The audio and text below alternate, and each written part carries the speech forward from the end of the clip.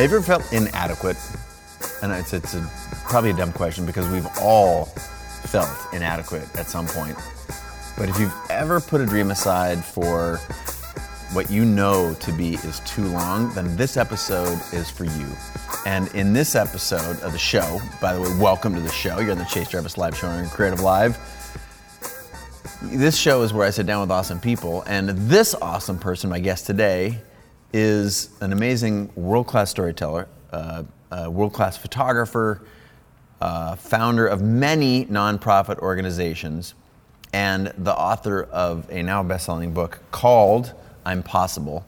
My guest is Jeremy Cowart, and Jeremy's story, Jeremy's book, Jeremy's life mission, if you will, has largely been about uncovering that thing that you knew you were supposed to be doing, uncovering your purpose, and then doing that thing. Now, the cool thing about Jeremy is that this is full circle. He was on the show, I think in 2010?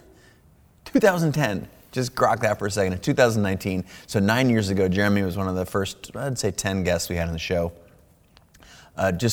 Such a stand-up human being, just a sweetheart of a man, and incredibly talented across a lot of different artistic disciplines. I know him through photography. He was one of the first folks that did the CreativeLive stuff early on. He's famous for starting Help Portrait, which is a nonprofit that helps homeless people, empowers them through taking great photographs of them, portraits that they can use to build self-esteem, to get jobs. And he's started a handful of businesses. One C University, which is his own education platform. And his new thing, the Purpose Hotel, will be the first hotel chain in the world where everything that you experience as a hotel guest goes to fight for human rights, for people in need, and is of service. So the soaps, they were made by a group that would say help human trafficking. Every room is a sponsor of a child, so a certain percentage of that room every night goes to supporting a child or a family in an impoverished part of the world, etc. It's just a phenomenal vision called the Purpose Hotel. And I could go on about Jeremy, but there's nobody better to tell you about Jeremy than Jeremy himself. So I'm going to get out of the way. I want you to know that this episode is powerful. Jeremy talks about a lot of his personal struggles, how he's overcome them, and is now raising 4 children, 2 adopted children from Haiti, 2 biological children. He talks about struggle, talks about overcoming that struggle to pursue dreams like the Purpose Hotel, and he does it all in a very, very eloquent way in the show. And of course, we point to his new book, again, I'm Possible, How to Jump into Fear and Discover a Life of Purpose. I'm gonna get out the way. Before we do, just a super quick word from CreativeLive. Check this out, y'all. This episode of the Chase Jarvis Live Show is sponsored by CreativeLive for Business. This is different than the regular old CreativeLive. So whether you passionately love where you work, or it's sort of like meh, or on the other side, if it's a creative wasteland and you want to inspire some change in the place that you work, you're not alone. Studies say that 3 out of 4 people, that's right, 75% of people say they're not living up to their creative potential at work. If so, I want to introduce you to CreativeLive's newest product. It's called CreativeLive for Business. And in a nutshell, it's a way to get access to all of CreativeLive's content for your entire team and or entire company, and maybe bring in some much needed energy and innovation to that team or company simply by going to creativelive.com/teams. Now, CreativeLive for Business is already in service of several of the top creative firms on the planet and a powerhouse list of many of the Fortune 100 top brands. These brands care about creativity and innovation. And you know what? These companies pay for this for their employees. So it doesn't matter if you're a team of 5 people, 55, or if there's 50,000 people in the company. If this sounds interesting to you and you want to check it out, either you can check it out or refer your boss to CreativeLive by sending them to creativelive.com/teams. Remember, the most forward-thinking companies, they prioritize things like creative skills, like design thinking, leadership, collaboration, wellness. And again, with CreativeLive for Business, you get access to all that taught by some of the top instructors in the world, all on CreativeLive. So again, you can visit or send your boss a link to creativelive.com/teams to learn more.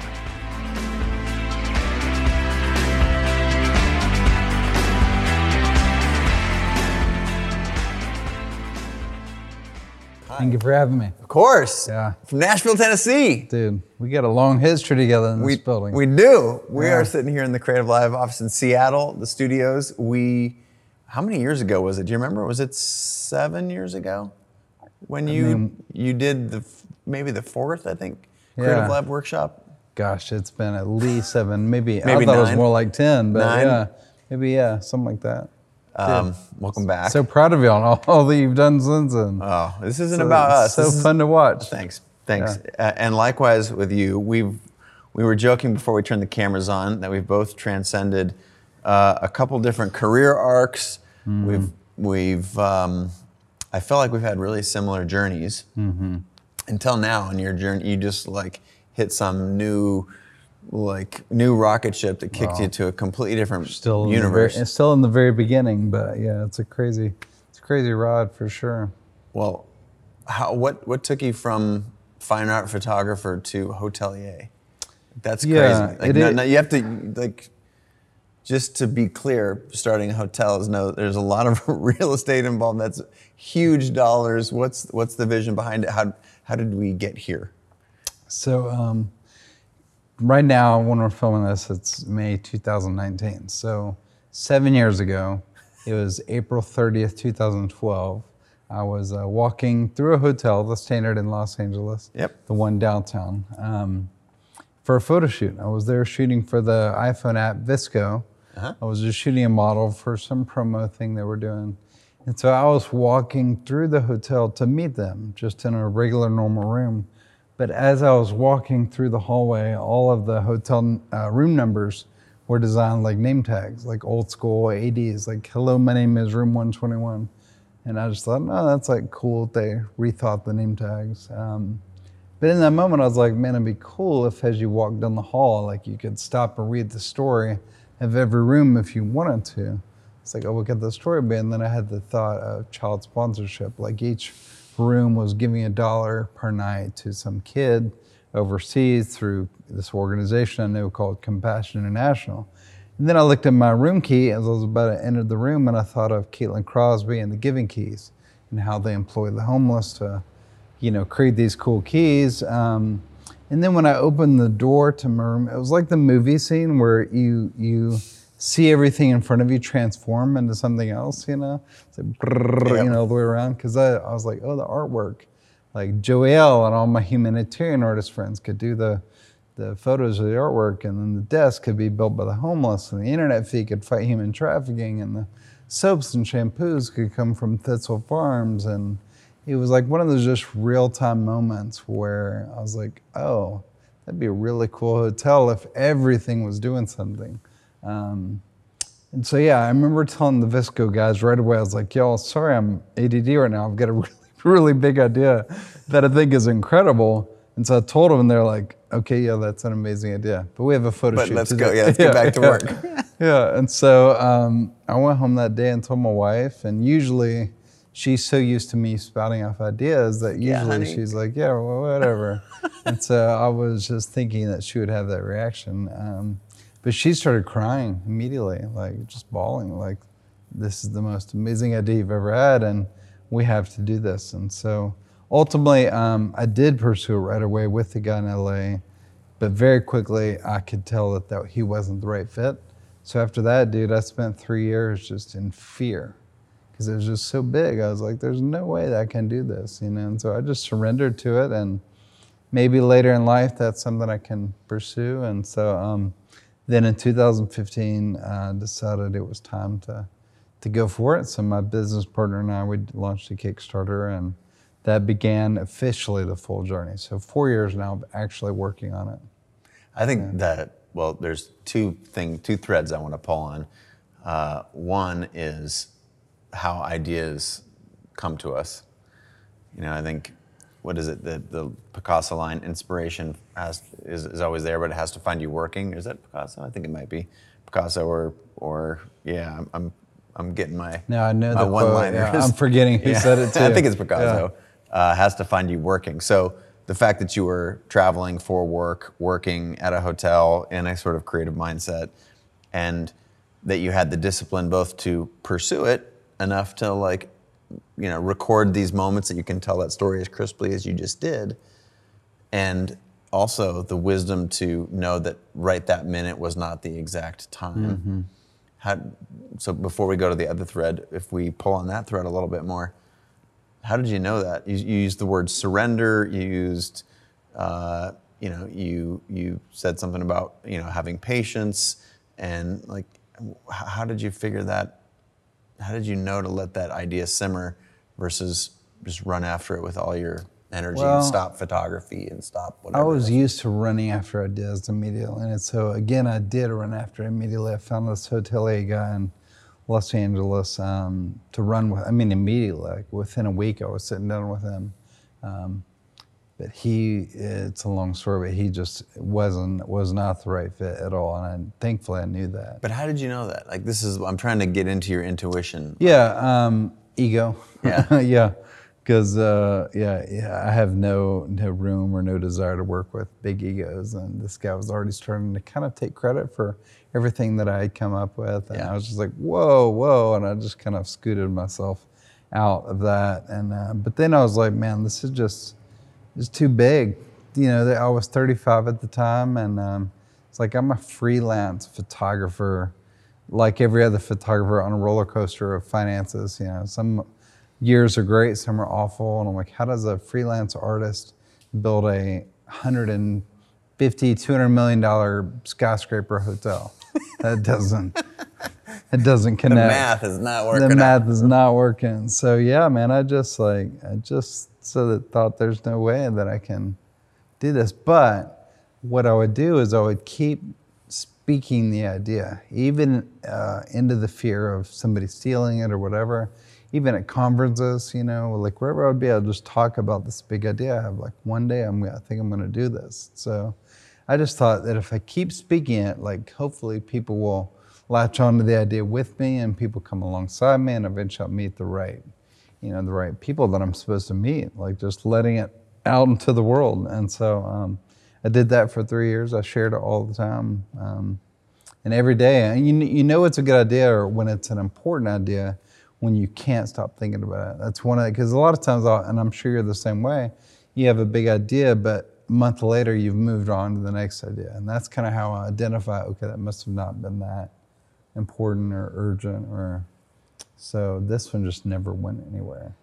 So you naturally segued from my first part of that question to the second part, which is this fear of having an idea that's so big. Mm-hmm.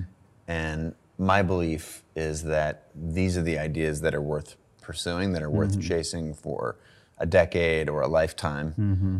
And yet when you initially have it, you have the same voice that you had, which is, well, we're trying to worry about where our next gig's going to come from, and this is $100 million thing. Yeah.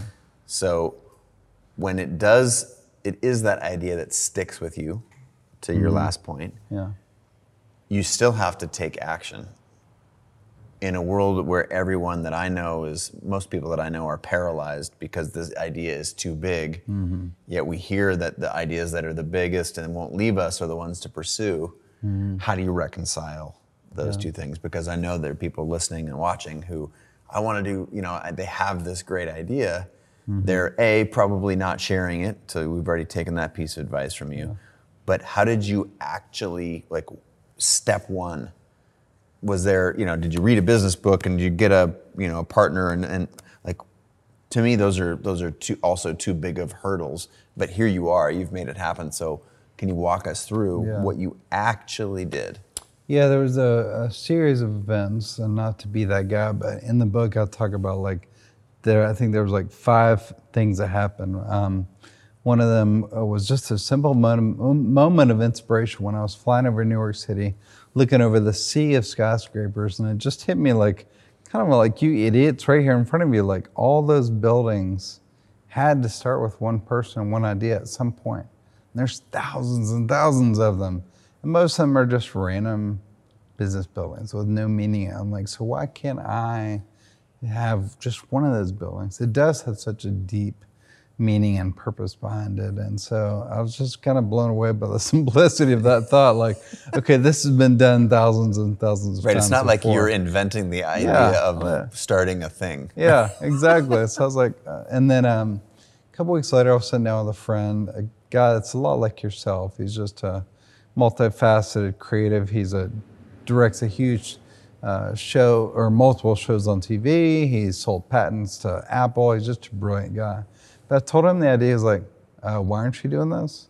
Like, I want to invest in this immediately. He's like, go.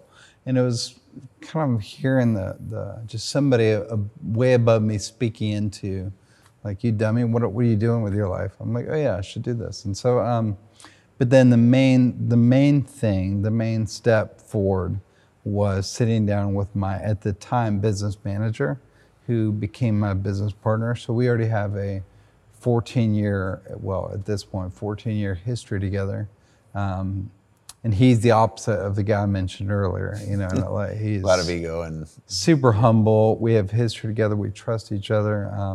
And he is all left brain. So I like to say that as creatives, we need our peanut butter because we're the jelly.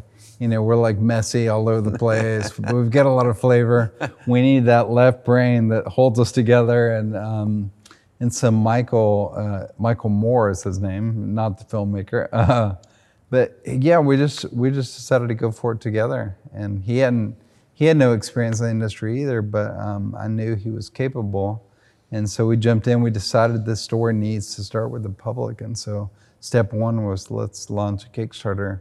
And granted, it took months and months to prepare for that. You know how Kickstarters work. You gotta get all the rough renderings and copy and concept. So preparing for that. Then we launched it, and then we failed because our goal was like 2 million. We hit 700 grand, and so we fell far short of our goal. But in the launch of it, we blew up publicity-wise. So we got a ton of attention, all of the hotel industry, all over the country. So when we failed, we relaunched immediately with a goal of 300,000. We still raised 700,000. So we hit our goal again. We hit that number again, and then that 700 has really lasted us the last 3 or 4 years in terms of architectural fees, designers, graphic designers, lawyers, attorneys, all that stuff. lawyers, and lawyers. Yes, all of them. Yeah, I mean, truly, we employ all the lawyers. Truly, that's probably the biggest part of the money has been the lawyers.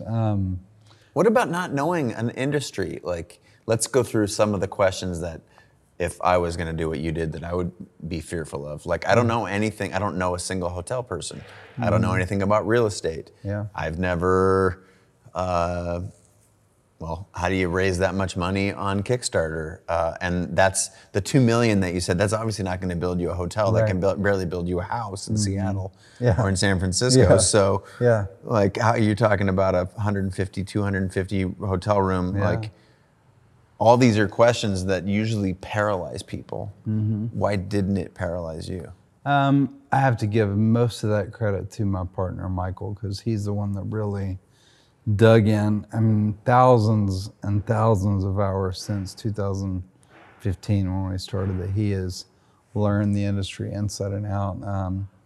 And it's funny because I feel like I've learned it just by staying in hotels in 30 countries around the world. Like, I told even our management company the other day, I was like, I have to remind y'all, we're not building a hotel because we like hotels. We're building a hotel because we don't like hotels.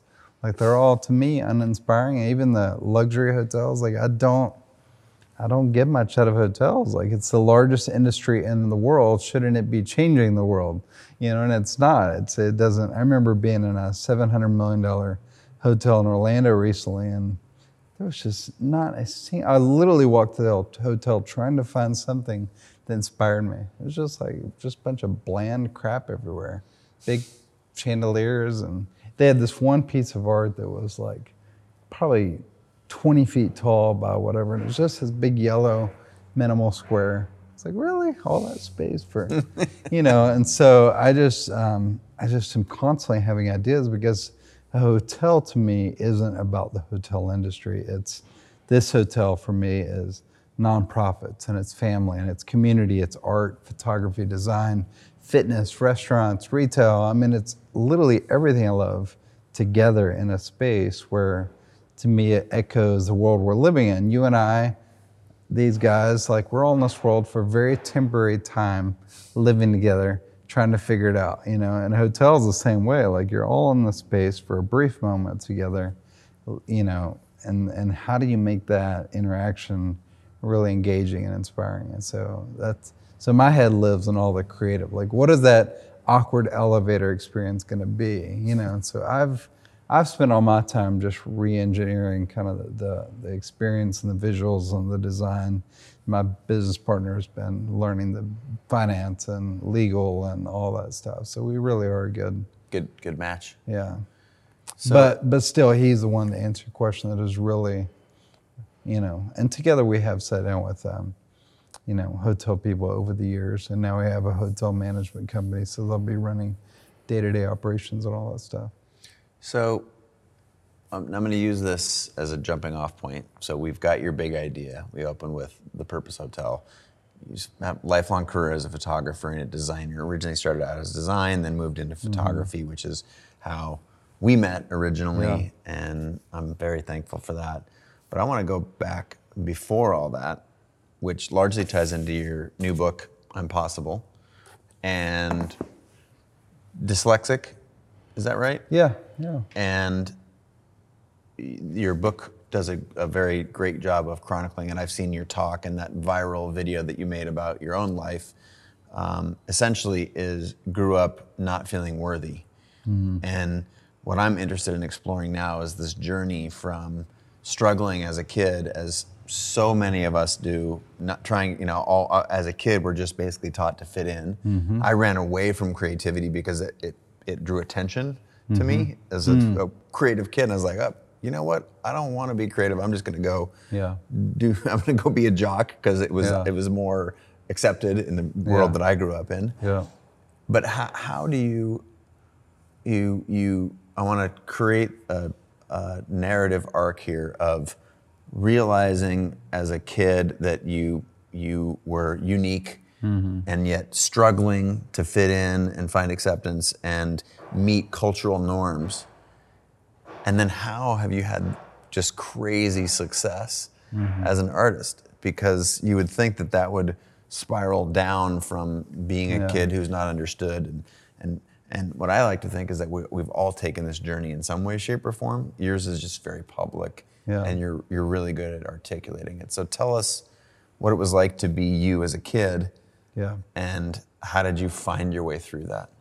Yeah, the town I grew up in was like your typical middle class, pretty wealthier side of middle class, and so everybody was preppy, wearing their polos and Tommy Hilfigers, and you know, and I was like this kid that didn't like any of that, and so there was this expectation to be smart, make good grades, and I just always felt this kind of society pressure to follow all that, and I wanted nothing to do with it. But I wasn't making good grades, and so I just thought, oh, because I'm not making good grades, that means I'm stupid, therefore not valuable, so I'm not going to do much with my life. And so I just always thought, like, I guess I just won't add up to much. Maybe I can freelance by the time I'm 40 and maybe work my way up as a designer or something. So I just had very low expectations.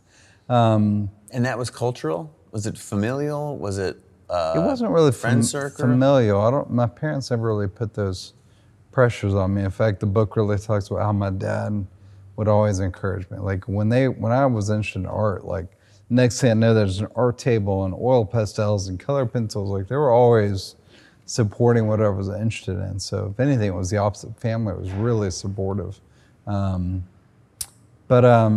But yeah, I just didn't. I think the education system works backwards because it teaches us that unless you make good grades, then you're not a valuable human. You know, you won't add up to much. And so, but you know, the subtitle of this is Jumping into Fear. And I remember as a kid, like I wanted to be the first in the haunted house.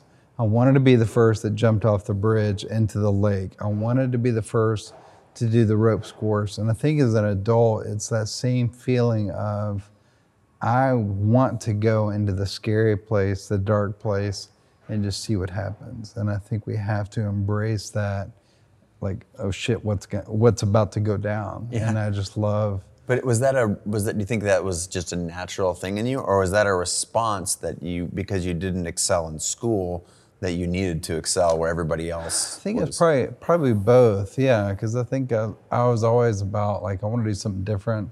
I don't want to look like everybody else. I want to do things differently. Yeah, so probably a mix of both.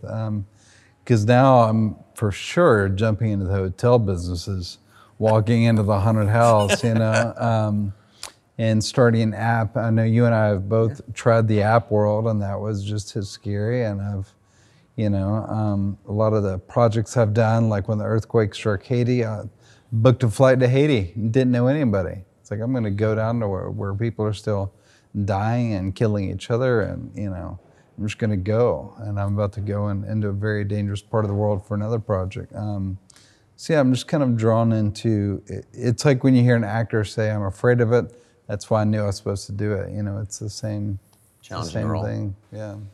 So as the child trying to find self-worth, what was your progression like through school and early career? Because, did you decide not to go to school? Did you just go right into working? And what was that like?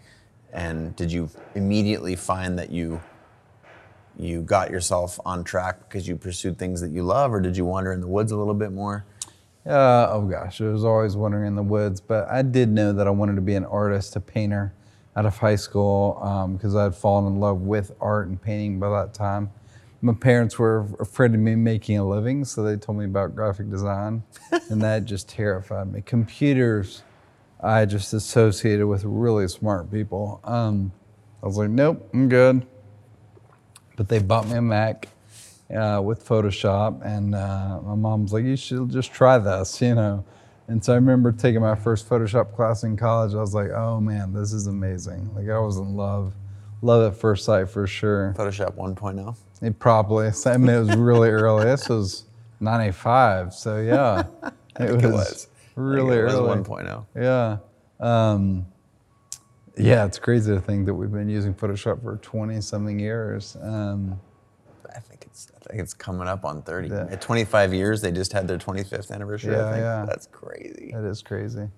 So, studied graphic design in college, minored in illustration, and took one photography class in college. I think it was a prerequisite, and I got a D. I nearly failed.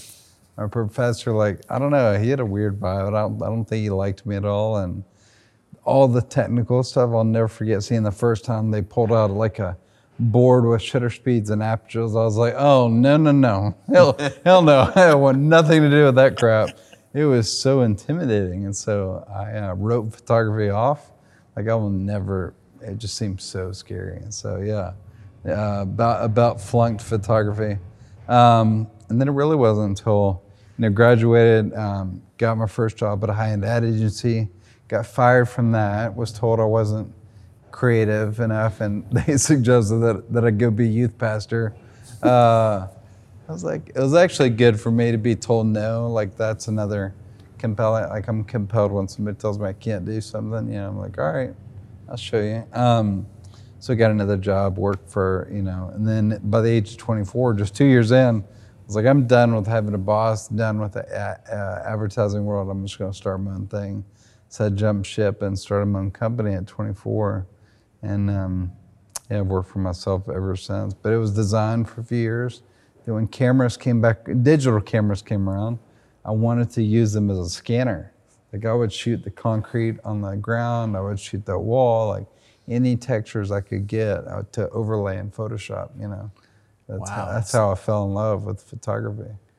Fell in love from that one class that you got a D in? Exactly. Let's explore that for a second. So you went on to become crazy successful in photography, and do you look back at that D in college and shake your head? It's like, how many people would not have had the drive, the ambition, the wherewithal to pursue photography even though they got a D in it? Yeah. What does that say about our system? Yeah, it's certainly all broken for sure. The whole education system is broken to me. Because that professor again was grading me on, whatever test, whatever I was able to remember about f-stops and shutter speeds. He wasn't grading on my eye or my talent, because even looking back, I was taking decent pictures. And then, how many kids walk out of there thinking, oh, I must suck, I'll never be a photographer. And there are probably, so many geniuses that also never pursued it. So that's a whole problem with our culture and our system, is that we're so valued on what we make on test scores, Yeah. Well, how does that change? You're a parent of 4. Yeah. How does that change how you and your wife parent? Well, it actually plays really well into that story, because my 2 biological children, I mean, they're not my story. They're brilliant. They make all A's. Like, they're just killing it. But the 2 that we have adopted, like when a child is adopted, and ours were abused, and there's a lot of brain trauma there. So naturally, they're going to have a lot of struggles in school. Yeah. And so I'm very grateful for my story, because I'm able to really speak the same encouragement into them, and I don't get mad at all when they don't make good grades, or, and so I just encourage them like crazy. My son, Eli, is a brilliant little artist, and, they're way behind developmentally with other kids, but we're just trying to love them and encourage them, and that'll never be our. Do you do anything outside of the traditional schooling? So, or if you've got this frustration with always being told that you weren't enough, or getting bad grades and feeling like you didn't measure up by some standard that we still don't understand, right? Mm-hmm. Are you just, is that the extent of it? I'm just curious how you, as there's a lot of parents who listen to the show. Yeah, so. No, it's our son specifically might end up at a different school that does do things differently, because he does have a lot of needs that are very specific. So we might pull him out, but our other kids, they all love it, and they're, I think it's in how you parent, because again, they won't get grounded if they make a D, or if they make a whatever. Like, we're just going to keep loving them and encourage them, and I can, as a parent, speak into their true value. Whereas I think a lot of times parents do, oh, you better get your act together if you made a D on that test, really lay into them. I don't think that's necessarily accurate. Just knowing, because that was me. Like, I just wasn't built for the whole test system, So we've traversed the ground where you figured out that you weren't employable. Yeah. You needed to work for yourself. Yeah. Let's go into that, the sort of the fear setting or fearscaping, where presumably when you're 24 years old, when you went through the ad agency stuff, then you left to start your own company. You don't have any money. You don't have very many contacts. You've got some skills. Yeah. But whether the folks who are listening are 20 or 24 in that same world, or they're 36 or 46, and the thought of starting something new, the thought of not having money, especially after you've had a job, you got a regular paycheck. Yeah. And how did you manage that fear? Just knowing that I had to chase the curiosity, and I'm still that way. Like, I'm just so, it's either really ADD or really curious. But I just knew that I wasn't happy. Knew that I wasn't fulfilled. Like, I got to a place where I just literally hated work, hated the job, hated having a boss, all that stuff. And so, and that's been a theme throughout. Like, I was just telling them, I actually launched an education platform a couple years ago, and a year in, it was really successful, but within a year of doing it, I was like, oh, I don't want to do this, And then I did the app, and I was 4 years into the whole app thing, and it's like, yep, this is the wrong ladder too.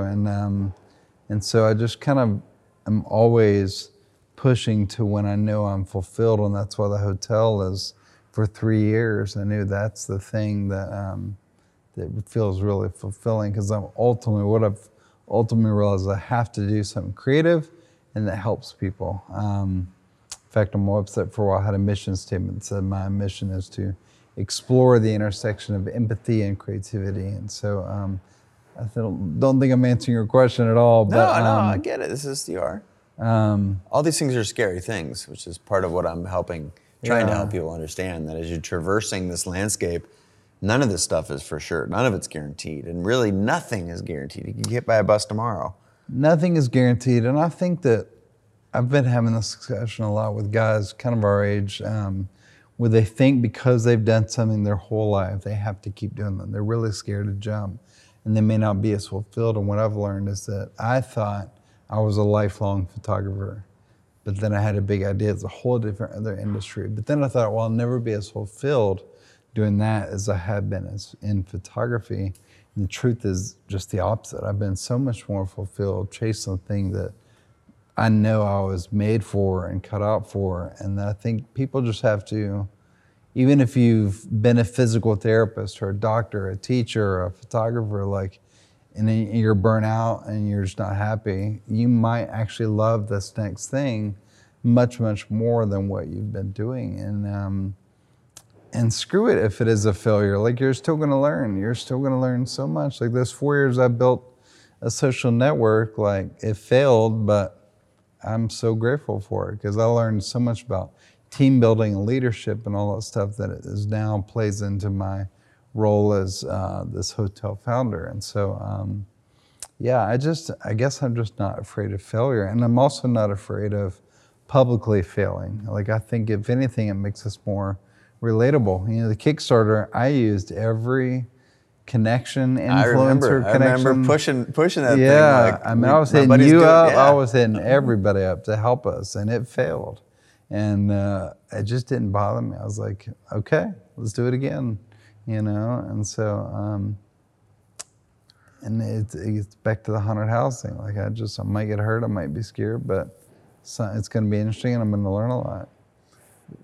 Is that native to you, or is it because of childhood? How do you have that Teflon? How does that stuff just bounce off you when it really sticks and can paralyze so many? I don't know. I guess it was native because as a kid, even when and I keep bringing up the haunted house thing because it's such a specific memory, is that no kids wanted to go in, but I did. I wanted to be. And those are the days where before lawsuits, where they could actually touch you and grab you and actually come up with the chainsaw right here. It really was terrifying. Chainsaw. Wow, I think I went to the wrong haunted house. Yeah, you did. Chainsaws. Oh yeah, we had the chainsaws. Tennessee, bro. Tennessee chainsaw. Yeah. Haunted houses. Yeah. All right. Here we had gluten-free bread. He had chainsaws and we had gluten-free bread. No, but maybe it's just a live and learn, maturing and just realizing, man, I used to be afraid, would get publicly embarrassed if something didn't work out, but now I think it's just fun. It's just fun to jump into things if they fail, and everybody's failing every day at something, and I'm failing every day still, sometimes as a parent, sometimes as a husband, not sometimes all the time, those things. But even publicly, I don't know, I just find that people, people really wrap their arms around us when the Kickstarter failed. We're going to root even harder for y'all this next time. And, I don't know, I'm just okay with it, I think, yeah. You always have approached those things so graciously, gracefully, both those things. Is it something that you talked about not being afraid of it, but it's sort of like you had to take a bunch of action? I think that's, as I'm trying to look backwards and piece together your answers to the last few questions, there was always the act of doing. It's sort of like you're a man who is ready, fire, aim, as opposed to the other way around. Totally. Is that do you feel like that's become an advantage for you? We say that we're building this hotel backwards, because typically a hotel, they do all their private investing and meetings and all that. Then they raise the money to build the building, then they build the building. At the very end, they hang the sign. It's like we started with the sign, and then like, we don't know what's next, but we're gonna, jump in and figure it out, because the Kickstarter was essentially just that. It was like, here's an idea that's not gonna exist for years, won't be in your city unless you live in Nashville, but will you still support this? And so it was very much, like you said, ready, fire, aim. That's a good way of saying it. So yeah, we just thought this is an idea for the people, so it has to start with the public, with the people. And there has certainly been a lot of fear still. We've even had major brands call us, letting us know they're essentially borrowing concepts. We got asked to go on Shark Tank, and we did turn that down, because at that level of exposure, anyone could just run with it. Is that so? That's actually fascinating. You have advocated earlier in our conversation for one of the strengths was telling everybody about your vision, mm-hmm. and yet there was a line in there somewhere you didn't want to go on Shark Tank, and got it. So I think I was telling everybody within my culture of like community, and like I would speak at a lot of conferences, but even at those conferences, it was like, I know you know this feeling when you just kind of trust the people you're amongst, and like especially in the like creative church kind of conferences, I would just kind of share. You had to go on Shark Tank and tell what are 30 million Americans or 20 whatever it is, essentially tell the country, and especially the people watching that are people searching for ideas. And so that just felt too risky for sure. But I love that to go at that level. I've found the same thing to be true. If you can't, this idea that people are going to copy your idea, Shark Tank excluded, okay, because most people don't have access to Shark Tank. Mm-hmm. So Shark Tank excluded, I find that there's this power that comes from speaking your ideas and getting feedback. And for those folks at home who are thinking like, well, I don't want to tell Larry or Sally from, my idea because they're going to go do it. I just find that people, they're largely self-interested, and they have their own dream, and their own dream is not to create a hotel where the soap and the artwork and the rooms all have some tie to a higher purpose. That's just not their thing. Mm-hmm. And even if they're interested in hotels, they're like, I got this other thing that I'm working on. Agreed completely. Yeah, I've never been really bitten by the whole, especially in photography. I used to be, in my 20s, I would say I was that photographer. It's like, oh no, I can't tell you my secrets. They're really secret. They're really cool. This is where I put the light and at what power it's. Yeah. Well, just all the gimmicky stuff I would come up with. And then throughout my 30s, it's like, wait a minute, who cares? I'll share anything and everything. Because what I've learned is like, kind of what you're saying is nobody is ever going to be you. No one is ever going to have your relationships, your experience, your just everything. And so I just learned that community is far more important to me than competition, or it just far outweighs competition. Like I just rather share. And two, what I learned about my ideas is that once I execute an idea, I'm done with it and I'll never do it again anyway.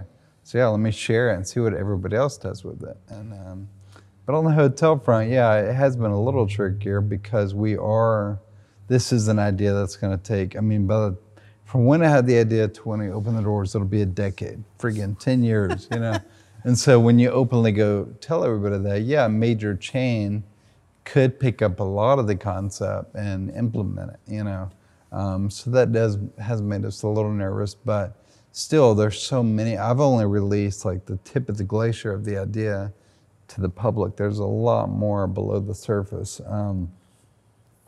And so, I'm still just not that worried, and I have enjoyed just openly sharing it and letting people, because now I am the eyes and ears of all the emails that come through, and so I'm the one literally cataloging and organizing. Hey, I'm an investor, or I do soaps, or I know this nonprofit that does blankets, and so I'm just, because I've spoken it, it's like everything's coming to me.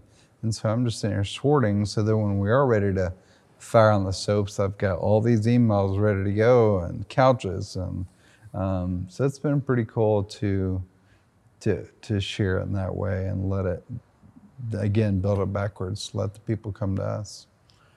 So you said several times, talked about sharing and openness and vulnerability, and so there's a topic I want to go into now where I saw in one of your social feeds you shared that you've just been diagnosed with a very debilitating or potentially debilitating disease, and I think the world doesn't know very much about it, but you know, it's the same. You when you released the book, the same week you were also so it's this constant like up and down. Yeah. I think it's called life. Yeah. But if you would be so kind as to share a little bit of what's going on with your health, I think people would be interested to know that you're always pushing through something, right? Yeah. No, I was on a photo shoot in Africa when I was 28, so 14 years ago, and my assistant on that trip was like, dude, you can't walk straight. Like, whatever, I can walk straight. And I tried walking straight, and I was like, oh crap, I can't walk straight. And so for the last 14 years, that's gotten worse and worse, to where I just have thought, oh, that's just what happens when you get older. You start to get a little clumsier and, you know, off balanced, and I just told myself that, and I would laugh at it. I just thought it was funny that I was kind of clumsy, and it was actually embarrassing at times, but it just never really bothered me too much until last year. I got so bad that I was like, man, I am like literally a drunk all the time, and so I was like, I should probably go get checked up. So yeah, I started seeing the doctors and found out I have a disease called Friedreich's ataxia. So it's pretty serious. It affects my balance, coordination, speech a lot of times. Even today, I've heard some of my words kind of run together. Heart disease, loss of muscle, loss of feeling in the legs and arms potentially. And so it's very serious. And so sadly, there's no cure or medication, but I have been hearing that it is one of the few diseases that they feel like they are close to curing. So. And neurological, what's the basis? Neurological, yeah. I am hopeful that they're close, but yeah, I just got to take really good care of myself with diet and exercise, and those things, help tremendously. When I'm eating really clean, my speech becomes clear, I walk straight, and it's pretty crazy. So, do you find that when you're diagnosed with that, how does that affect your day-to-day psychology more than not being able to walk straight? I think that's downstream effect of having the disease. To me, the primary sort of what's affected in most people is the identity of I have this disease. Man, I don't want to give it that much credit, but I have to, because it has taken up a lot of mental space. I mean, you're exactly right. Like I'm both thankful for an answer to, because now so many things in hindsight make sense, like little moments where I'm like, in the moment I was like, why can't I run downstairs quickly like the other guys at the gym, or just weird things. So it's good to have an answer, but yeah, it's certainly like, man, this is, part of my story is I share how my brother died of a heart attack when he was 43. It was about 5 years ago, and I'm 42 right now. So certainly that even plays a bigger role. I was like, man, what if I died next year at 43? But I'm going to see doctors all the time. I'm not sure he was at all. I don't even think he knew anything was wrong. So, it plays a big role for sure in my day-to-day mental state. And there is beauty in speaking out about these things, because now I've met all these other people around the world that have it. And so we're all exchanging notes on how to treat the symptoms, and it's just there's a real clear theme for you running at the thing that I think most people would try and hide. They wouldn't want to announce that they have this. They wouldn't want to say, hey, when you see me walking down the street, if I don't walk straight, it's because I have this. Yeah. Hey, words look different to me. When I was in school 25 years ago, 35 years ago, I didn't think I was smart.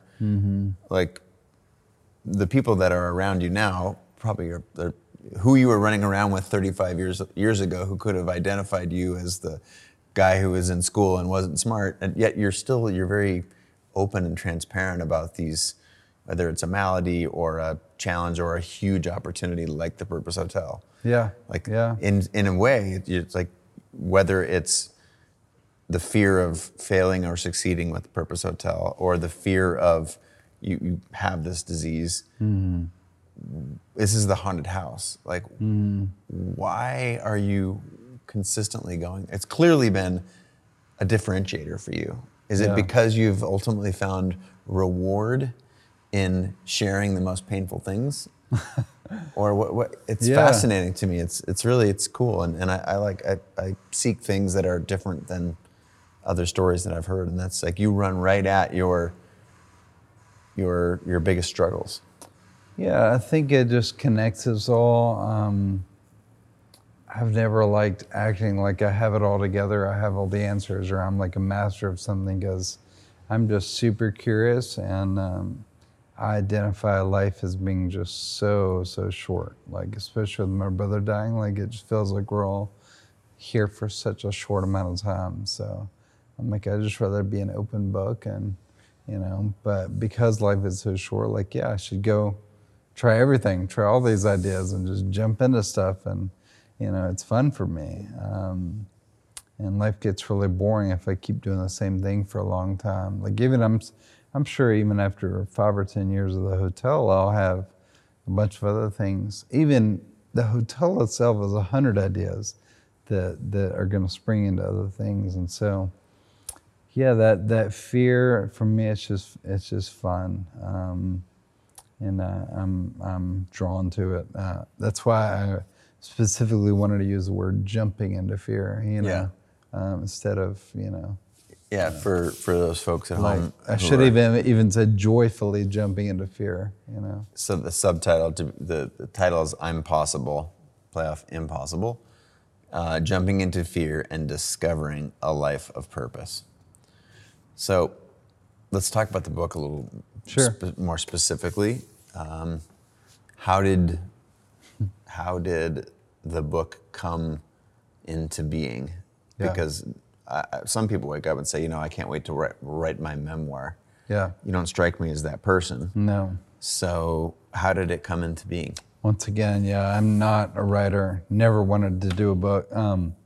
Never wanted to be a speaker. Like, all that was accident. So a mutual friend of ours, John Acuff, about 7 or 8 years ago, he said, dude, I want you to speak at my new conference.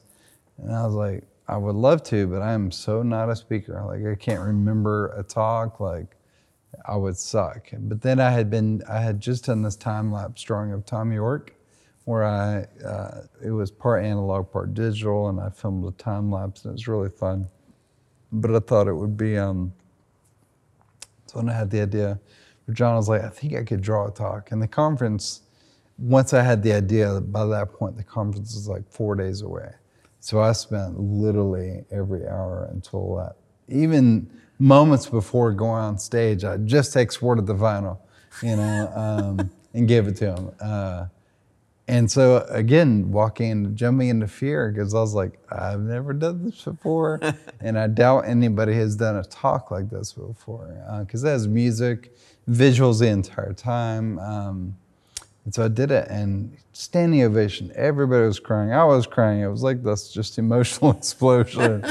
And I was like, wow, something just happened. And that launched a speaking career. So I've been doing this talk now all over the country, to real estate conferences, photo, creative, churches, elementary schools, colleges. I've done it in arenas and 16,000 people. It literally just blew up my speaking career, because I think it's just a visual talk, and most speakers, don't do it that way.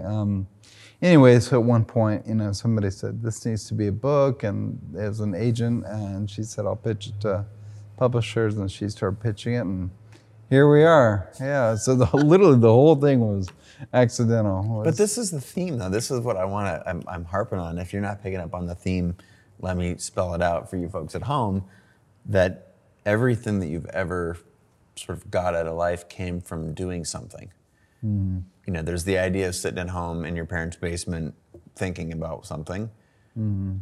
and then there's you, Jeremy, who's out there doing it, and you do this big scary talk, and clearly there was value in and of itself for the talk, right? You had cathartic moments, the crowd, there was a great connection, and that kicked off a speaking tour. Great, that's very literal, right? You're speaking, you gave a speech, and now someone's asking you to give more speeches, and they'll pay you for it.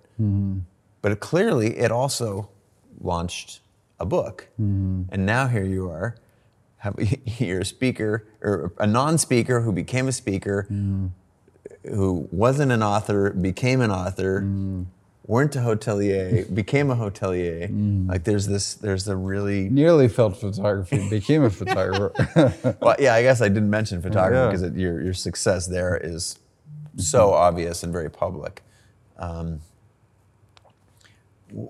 Do you credit action? Do you credit the doing to your success, or is it the quality of your ideas? What is it? You know, have you read the book? I'm sure you have, but The War of Art, Stephen Pressfield.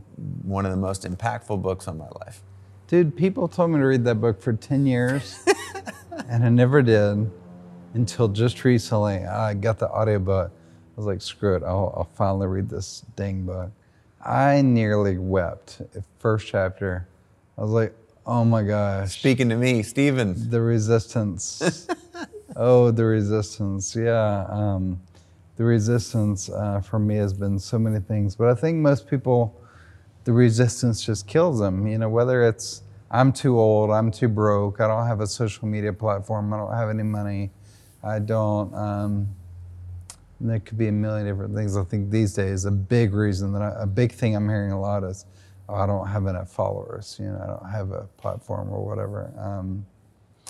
And I have those thoughts too every day. I mean, even still on the hotel front. I mean, every morning I wake up with my own set of resistance. But I just always also think like, what if? Like, what if this could work? You know, it's going to be fun and. Just $100. I'm just gonna walk into it, and yeah, the talk was really fun because I was like, I don't even know the timing. I hadn't even practiced the timing because I photoshopped it all time lapse, and I wasn't sure if it was gonna time out. Like it was a train wreck the first time, but it still worked, you know. And it took me over and over of doing it to time it out right. So yeah, I just like doing things. Even the freaking cover, I gotta tell you the story about this cover. So the publisher says, all right, you have a $4,000 budget to do your cover. I was like, awesome. I haven't been a graphic designer in a long time, so I'm not doing my cover. So I called this guy up in New York, brilliant designer, and I paid him the full budget to do all these rounds of covers. They were amazing, but it's like I like them 90%. And I never liked them 100%. So then I went over budget, hired another designer in Nashville. He did a whole round of comps. Loved them, but didn't love them. It's like, dang it, I gotta do this myself, you know? So I ended up getting out my iPad and I literally drew, you know, this whole cover, everything on my iPad. Just did it myself, all these interior color illustrations, you know? Just like, I'm just gonna jump to it, literally scribbling everything, just going to town on my iPad, and I'm just gonna make it happen. And now I forget why I'm telling you that story, but it's fascinating. That's exactly what but yeah, the word scribbled out on the front here. I told my publisher I can't do my own cover. I can't do it. And I was like, crap, I have to do it, you know. And here you are. So, do you feel like, what is it about your process? Because clearly, what you just described is seeking. You're starting to do something, saying yes to the book, hiring some people, learning a little bit. No, that's not quite it. Just picking up the iPad and the pencil yourself, and like, and this is a little bit into the Stephen Pressfield world. Like, what is it? What have you learned about your creative process? Gosh, that's a good question. Just the curiosity is huge for me. The curiosity through everything. It's like if I get bored or stale, I don't know, I just kind of die inside. In fact, I would say everything we're talking about makes me sound so productive and creative all the time. But I mean, honestly, the last 2 years of my life were just a funk where I was just doing nothing, because the hotel idea, and this is a whole different thing we talk about, but the hotel has been 7 years of waiting, where everybody else's careers, are doing this. I get on Twitter and you're killing it with CreativeLive, and everybody else is doing their thing, and I'm just sitting there going, one day I'll have this idea that comes to life. And so it's been a really long, there've been months where I'm like, the hotel's not happening. I've let my photo career die. I've let all my clients go away, and I'm just sitting here doing nothing. And then everything with the political world the last 2 years, I feel like I've just been doing nothing. Like, I've been really in a dark funk, and Stephen Presslow's book is really what brought me out of it, is reading about the resistance. And at some point he said the work you're most meant to do is what you're most afraid to do, or something along those lines. And it was both the art and the hotel for me. So that's why I started jumping back into fine art, and to what led to this cover, literally the War of Art. But just being so afraid to jump in. I mean, I've been afraid of my fine art for 20 years. I've literally chased everything else. Yeah. At one point in Stephen Presslow's book, he said Hitler was a brilliant painter, but he was so afraid of a blank canvas, it was easier for him to start World War II, and do all these other things. And obviously I'm not comparing myself to Hitler, but the idea that it's easier for me to go try to figure out a hotel and nonprofits and apps than it is for me to face a blank canvas. But all that to say, I've certainly had my struggles along the last 2 years, especially been almost dark, just depression, not productive. But the part that I think is fascinating is that it's sort of like daytime requires nighttime, because it was daytime all the time, we wouldn't survive. Yeah. So that there's this sort of a yin and a yang that's required, and it's almost like, if you look at the seasons, right? It's not summer all the time. Yeah. You have to have a winter. You have to be able to slow down. You have to be able to rest and get sleep and energize and build up these ideas. It's funny you say that, because yesterday I tweeted, I said, for the last 2 years, everyone has been talking about hustling, it seems like. And right now it seems like everybody's talking about self-care. It just backlash for sure. It just proves that we can only hustle for so long before we need to really take care of ourselves. And I've been in that season of, it was hustle for a long time. Then I think it was burnout and what am I doing, and just the hotel taking so long. And now I'm in the self-care phase right now for sure, trying to figure out my health and taking care of myself for sure. You mentioned something in the last little moment there about transitioning from being a photographer to being, whether you identify as a hotelier or a multidimensional artist. I'm not going to put a label to it, but clearly you've just sort of crossed a chasm. You've transitioned. I found that to be one of the hardest, most confusing things for me personally. Was, wait a minute, you're on top of the world doing the thing you love more than anything in the world. I never dreamed in a million years I could have the photography career that I had. And at some point, for me, my calling, I heard a calling that wasn't not photography, but was sort of beyond it. It incorporated that in the same way that a lot of what you've talked about, like photography is a piece of the hotel. Images, design, marketing, branding, that's all part of the package. Yep. And I look back and I think that's a transition that I personally botched. And it seems like you're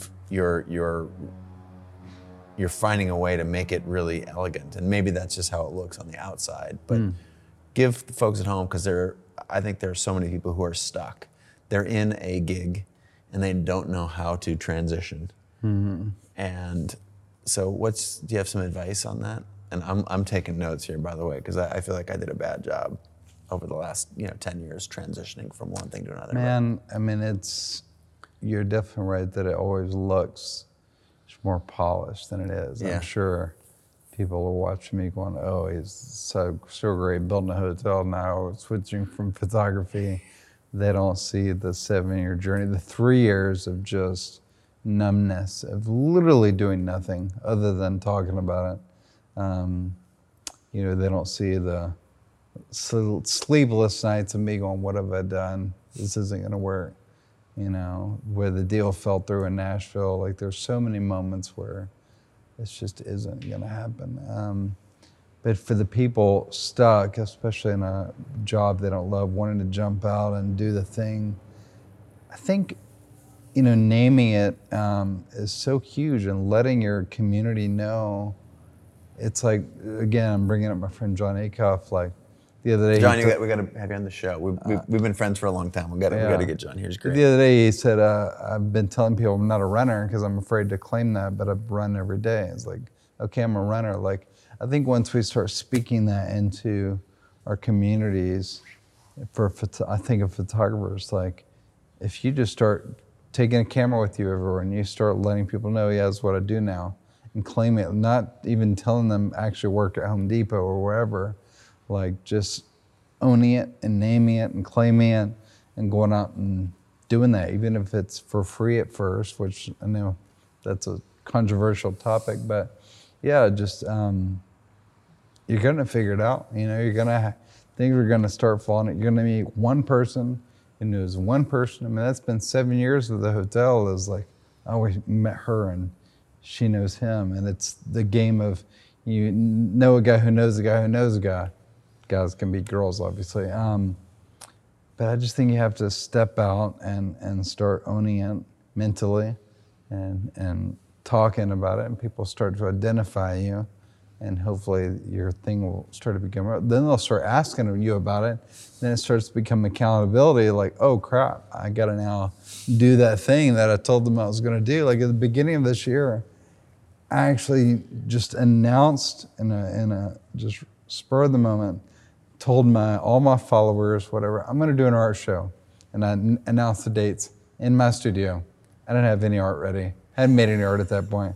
It's like, I'm going to friggin' do an art show, which has been like my lifelong dream. And I have this gorgeous, large studio in Franklin, Tennessee, and I'd never done a public event. It was always my private studio. It's really the same thing, because people know me as a commercial photographer, not a fine artist that does paintings. Yeah. So I'm like, no, I'm going to just say it, jumping into fear. I'm doing an art show. And so weeks later, I just busted my tail, not only creating the art, but completely reinventing my studio into an art gallery, hanging the work, making the work, learning how to make the work. I mean, you talk about a mess. And it was a mess, but hundreds of people showed up to my studio. I did it over 3 nights, and each night a couple hundred people came. It was the most beautiful thing I've ever done. And the whole night, I was like so insecure about the art, because I'm seeing all the mistakes and all the things I didn't mount right, and all the my work is very abstract. I just see nothing but mistakes. But I was so proud of myself just for freaking doing it, And now all those people, they're starting to think of, oh, Jeremy is an artist, And then just like, yeah, I'm just going to own this. Even if it sucks, I'm just going to invite y'all in, and I'm going to tell you I'm an artist. And maybe I'll start believing that too, And so it was really powerful for me. And I'll do it again soon. And the art will probably still suck, but I enjoyed the heck out of it, What are you most excited for in the next chapter? Man, when we break ground on the hotel, I think I'll be the happiest man alive, because it's such a profoundly beautiful goal, profoundly beautiful people involved, just talented. I mean, the story, I know I already told you the Santa Claus story, the things we plan on doing with this concept. You can't say the Santa Claus story without going to the Santa Claus story. He shared this with me before the cameras were rolling when we were hanging out. If you watched my Instagram live, you would have seen it. But super quick recap. Like, this is this pivot moment from failure to success in literally overnight. Literally overnight. Give us a short version of that. So from 2015 to 2017, we're trying to get this off the ground. Somewhere in 2016, a guy said, "Hey, I have a plot of land in an area called 12 South in Nashville," which is like, I mean, Reese Witherspoon has a little store there. It is like trendy, super cool. Everybody goes there when they go to Nashville. So it was really exciting. So we were working all towards that. And there was a Friday night in December 2017 where I met with a neighborhood board, and they essentially said, "We love your concept. It's incredible, but we have development fatigue. There's no way a hotel is going in this area." And so I was super down and out about it. Back to the drawing board, starting over. So the very next morning, I showed up to our annual event, Help Portrait, which you and I go. Chase is actually one of the reasons, the part of the puzzle that started Help Portrait from the get-go. But this is our 8th annual Help Portrait event. For most of those years, this guy had been showing up as Santa Claus. And so I get there that morning because the night before, everybody set up the gear, but I had my hotel meeting, so I couldn't be there. So I get there the next morning by myself to set up my gear. Santa Claus walks in. It's just me and Santa. And I had never talked to him other than, "Thanks, Santa, you were awesome," So I didn't know anything about this guy. But he walks in, he goes, "Hey, I heard you're building something special." And I said, "Man, I'm trying. I've got this crazy idea for a hotel chain." And he said, "But our land fell through last night, and so I've got nothing right now." But I told him the full concept, which I guess I haven't even told your viewers here. But essentially, it's a social good hotel where everything in the building is connected to causes and nonprofits. So by choosing our hotel, you're essentially changing the world around you. Yeah, so stemmed by that walk down the hallway in the Standard Hotel. Yeah. Now it's a full-blown thing, Purpose Hotel. You can check it out online, Yeah, so I told Santa the concept, and he's like, "Man, I love it." He said, "Since 1974, I've owned 4 acres downtown Nashville. And we've already got a zone for a 20-story hotel. We're looking for something creative that gives back." And I was like, "Dude, you are lying to me right now." Because, I mean, if you could Santa, see, that's painful. Currently in the United States, Nashville has the most cranes of any major city. I mean, it looks like Dubai right now. Like, it is just, but the only plot that is like not being developed is this 4 acres that Santa owns. And so he's like, "Yeah, we'd love to chat." And so fast forward, a year and a half, 2 years, and that's where we're putting our hotels on Santa Claus's property. Yeah, it's crazy. It was so surreal that I was like, "We have to take a picture together right now in case this happens." And so I've got this amazing photo of me and Santa in the moment that he told me. Amazing. Yeah. And that it was Santa Claus is pretty amazing. I know. Yeah, wait till you see the photo. But the fact that he and I had been quietly serving the homeless, for 7-8 years together, and that story was building the entire time is incredible. Awesome. Yeah. So the hotel is scheduled to break ground basically in a year, next spring, right? We're in spring 2019. Yeah. You've done some book tour dates. Thank you very much for making this one of them. Yeah. Super, super excited about this. For those folks, again, it's I'm Possible. Jumping into fear and discovering a life of purpose. Family, everything going okay with the family? Just want to check in here. What's the next big thing on the family horizon? You got 4 kids, all in 7 to 13? 7 to 13, yeah. Wow. Yeah, daughter just broke her arm this past weekend. Oh. My son, we got challenges with him, but overall, it's our new normal. Everybody's healthy, and I'm grateful to have 4 healthy kids. Yeah. Where's the best place for people to go to learn about the hotel? Yeah, thepurposehotel.com, The Purpose Hotel on socials, Jeremy Cowart on socials. They can buy the book there's a link from my website, so pretty simple. I want to do this with you. I wish we could turn the tables. I want to be the interviewer now. Anytime. And I'll be in Nashville. I went to Jeff's conference, Jeff Goins, and he actually introduced us. Yeah, it was fun to see him on this podcast. I went to when he had a book out, which was called Real Artists Don't Starve. Yeah. He has a gathering, and I didn't really do much speaking last year. I had head really down in some of the CreativeLive stuff. But it was my first time to Franklin, which is just outside of Nashville. You were literally in my building and you didn't come say hi. I heard. And it was the day that I had to go to the airport. My luggage is backstage, all that stuff. He said, did I tell you? Jeff and I were backstage, and I said, this building is so cool. He's like, did you know Jeremy Studios in this building? Yeah. I was like, what? Yeah. So funny. We'll make that. Yeah. We'll swap roles here sometime in the next short while. Thanks so much for being on the show. It's almost 10-year circle from doing the show in my photo studio, which is about a mile from here. Yep. What a ride. Help Portrait and your commercial success in photography. It's just been fun to be on the ride alongside you. Man, watch you from afar. Ditto. Just crushing it. Congrats on the book, The Hotel. Thank you. Ladies and gentlemen, you know how to find him now. Keep doing what you're doing, man. Thank you. Thanks, man. Appreciate it. Bye, everybody. All right, that about wraps it up. But hey, before you bounce, 2 quick things. Actually, I'm going to go 3 quick things. Thing 1, thank you so much for being a part of this community. And I'm not quite sure how you landed on this podcast. It doesn't matter to me. The fact that we're all in this together and that we're able to have a conversation is awesome. I feel honored to be in your ears right now, and that you've paid attention to what I've been doing, what CreativeLive has been doing for some time, and whether it's been a day or 10 years, I just want to say thank you. It's also really important to know on the backside of that I do a lot of responding to comments. So hit me up, direct message me on Instagram or Twitter or at me.